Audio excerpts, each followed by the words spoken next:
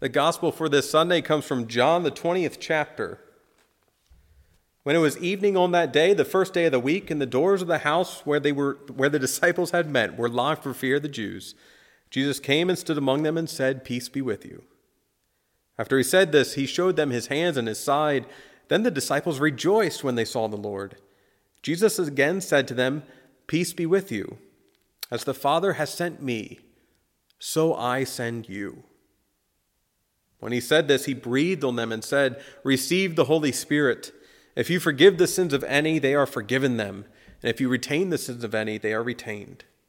The gospel of the Lord. In the name of Jesus, amen.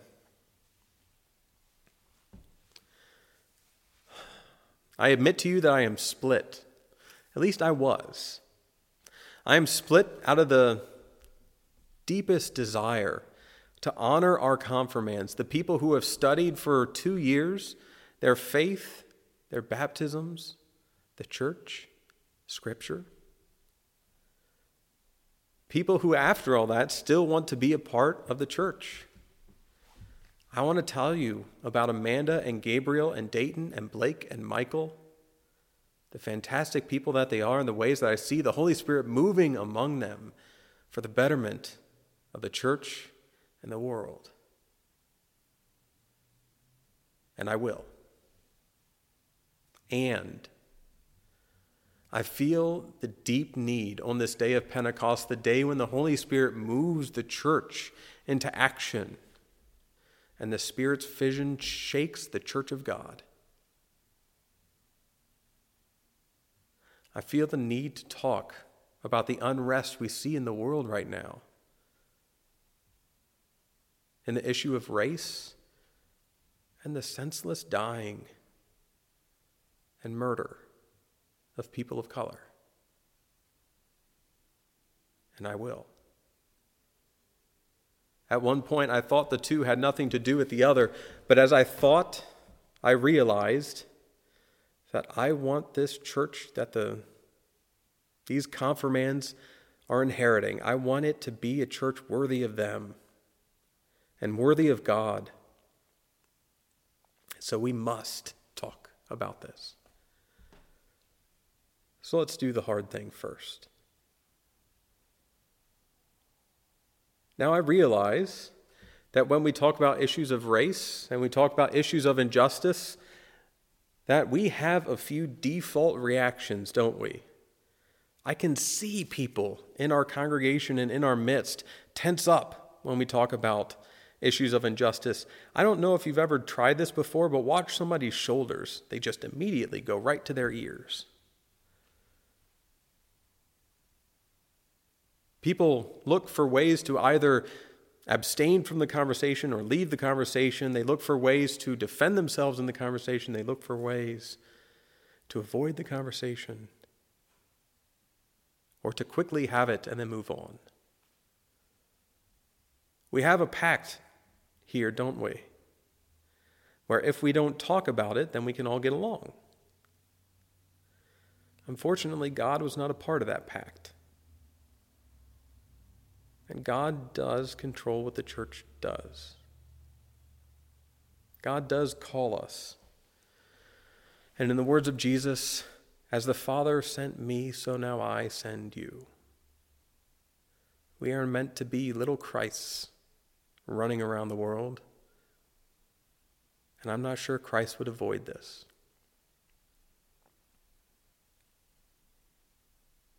It's okay to have these reactions. I do too. It's just not okay to stay locked in the room in fear.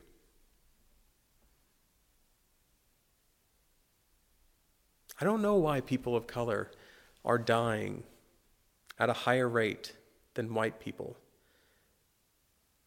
I don't know why they're dying of violence when it comes to interacting with the police. I don't know why they're dying while jogging and sleeping and cooperating with officers. I don't know why they're dying.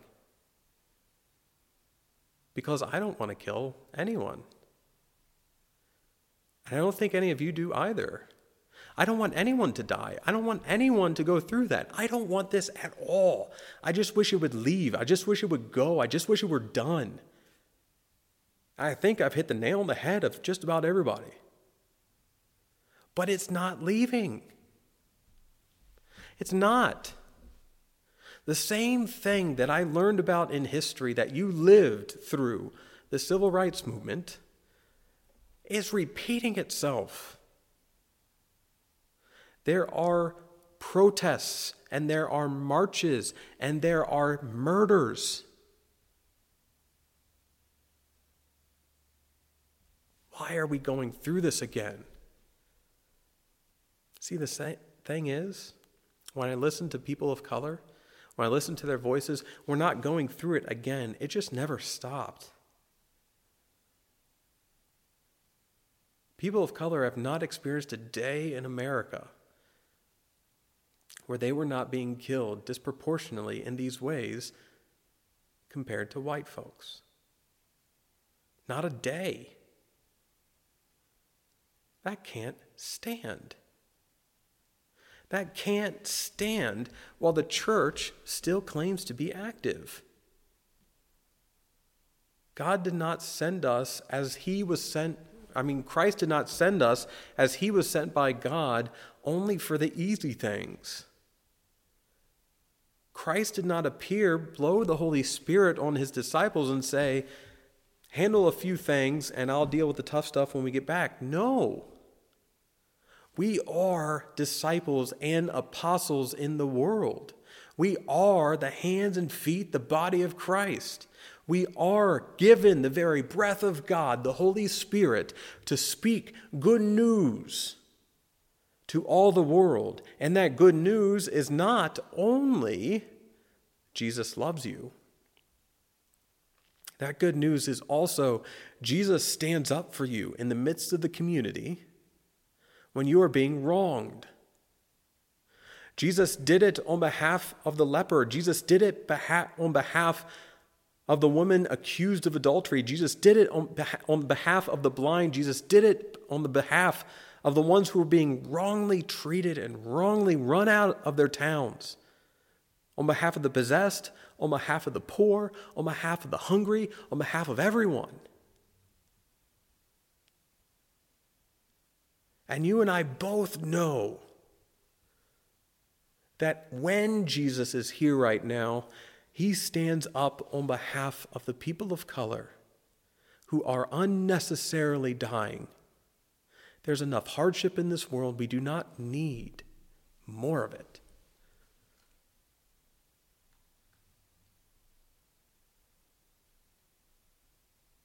We are the body of Christ, carrying the breath of God in our flesh and bones. God intends for us to do something. I don't know what it is, but I do know that this pact we have with one another, don't talk about it and don't let it happen in our midst. It's not enough. It's not enough for the world. It's not enough for our calling. And it's not enough for God. We must be more. And that is how I think we relate to these confirmands. You see, these confirmands carry extraordinary gifts and want so badly to be a part of this church, the church universal, the hands and feet of the body of Christ. You should see them. Michael comes with an extraordinary mind, a careful presence, kind words, and yet is able to push his peers to think beyond their initial reactions. He's an extraordinary human being. Dayton and Blake are just as extraordinary, bringing a sense of play into whatever they do. Dayton, bold. Blake, wonderful and caring. Both carrying gifts that the other does, but both full individuals. And full of knowledge of sports.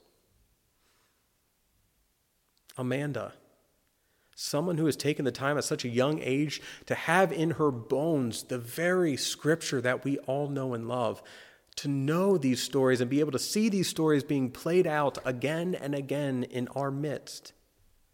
Gabriel brings an incredible sense of music, but also a careful ear, also a discerning voice, also a clear sense of reality.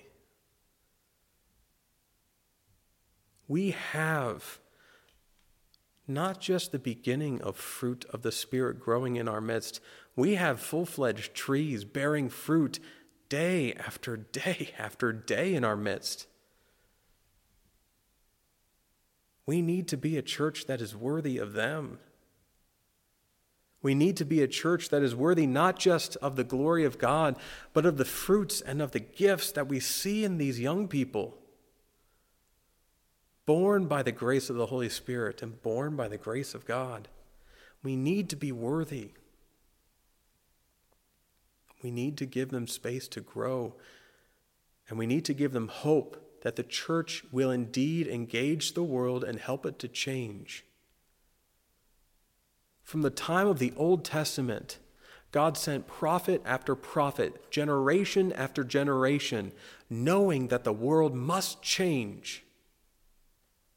In the time of Jesus, God made manifest God's own self, knowing that the world must change. In the days of the early church and in the days of this church right now, God sends the Holy Spirit, moving and breathing inside of us, building the body of Christ in our very own flesh and bone, knowing that the world must change. God has always insisted on justice, always insisted on being our siblings' keeper, always insisted on mercy and love and grace and passion, and never, ever has God avoided the difficult parts of life.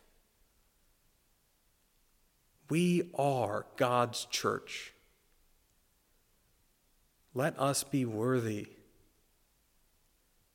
Let us be willing.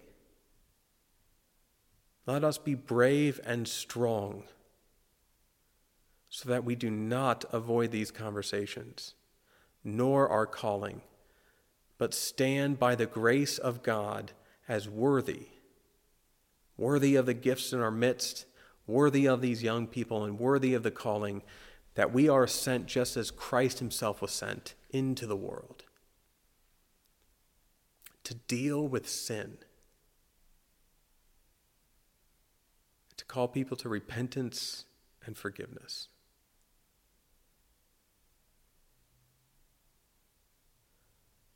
I've said many times in this sermon, I don't know what this looks like, but I do know it starts with listening. It starts by listening to our very own text, our very own scripture, and it starts by listening to the voices of people of color. Don't just watch the news. By no means watch the news and feel like you are done. No. Listen to the voices of the people of color themselves. Listen to the loved ones of the ones who have died. Listen to the preachers, to the people of color. Listen to the professors. Listen to the scholars. Listen to the average person. Listen to what they are going through. Listen to what is happening. They can tell you more than I will ever be able to what it is like to live as a person of color in America today and what needs to change.